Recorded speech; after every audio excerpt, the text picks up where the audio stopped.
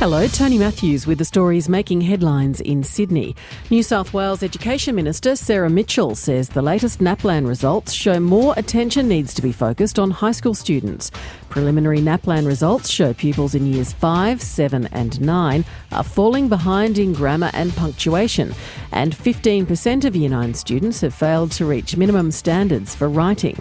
Ms Mitchell says New South Wales is above average in all year levels, but more work needs to be done. I think the results today show that diagnostic testing is important and the data does need to be analysed, but I don't think it should be over-analysed. It's one part of a child's education. I think generally in New South Wales we are tracking well with regards to primary school, but I think there's definitely room for improvement in our high school years, and that's true around the country. It's not just unique to New South Wales.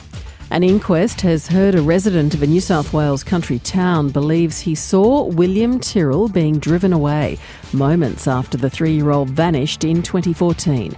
Mark Reddy has more. Ronald Chapman lived around the corner from the Benaroon Drive property where William Tyrrell disappeared almost 5 years ago. The Kendall resident told the inquest he saw a boy wearing a Spider-Man suit being driven away in a fawn-coloured four-wheel drive shortly after the boy vanished. Mr Chapman said the car was being driven by a woman and was travelling at high speeds. He said it was being followed by another blue sedan driving on the wrong side of the road. Mr Chapman said he was certain it was William after watching the news that night. Mark Reddy, ABC News, Lidcombe. A witness has told the ICAC he was shocked to learn his property developer boss made a donation to the New South Wales Labor Party using his name. Court reporter Jamelle Wells. The ICAC is investigating if New South Wales Labor received an illegal $100,000 cash donation disguised as 20 smaller donations. It's heard 2 of them were made by employees of property development company Woo International.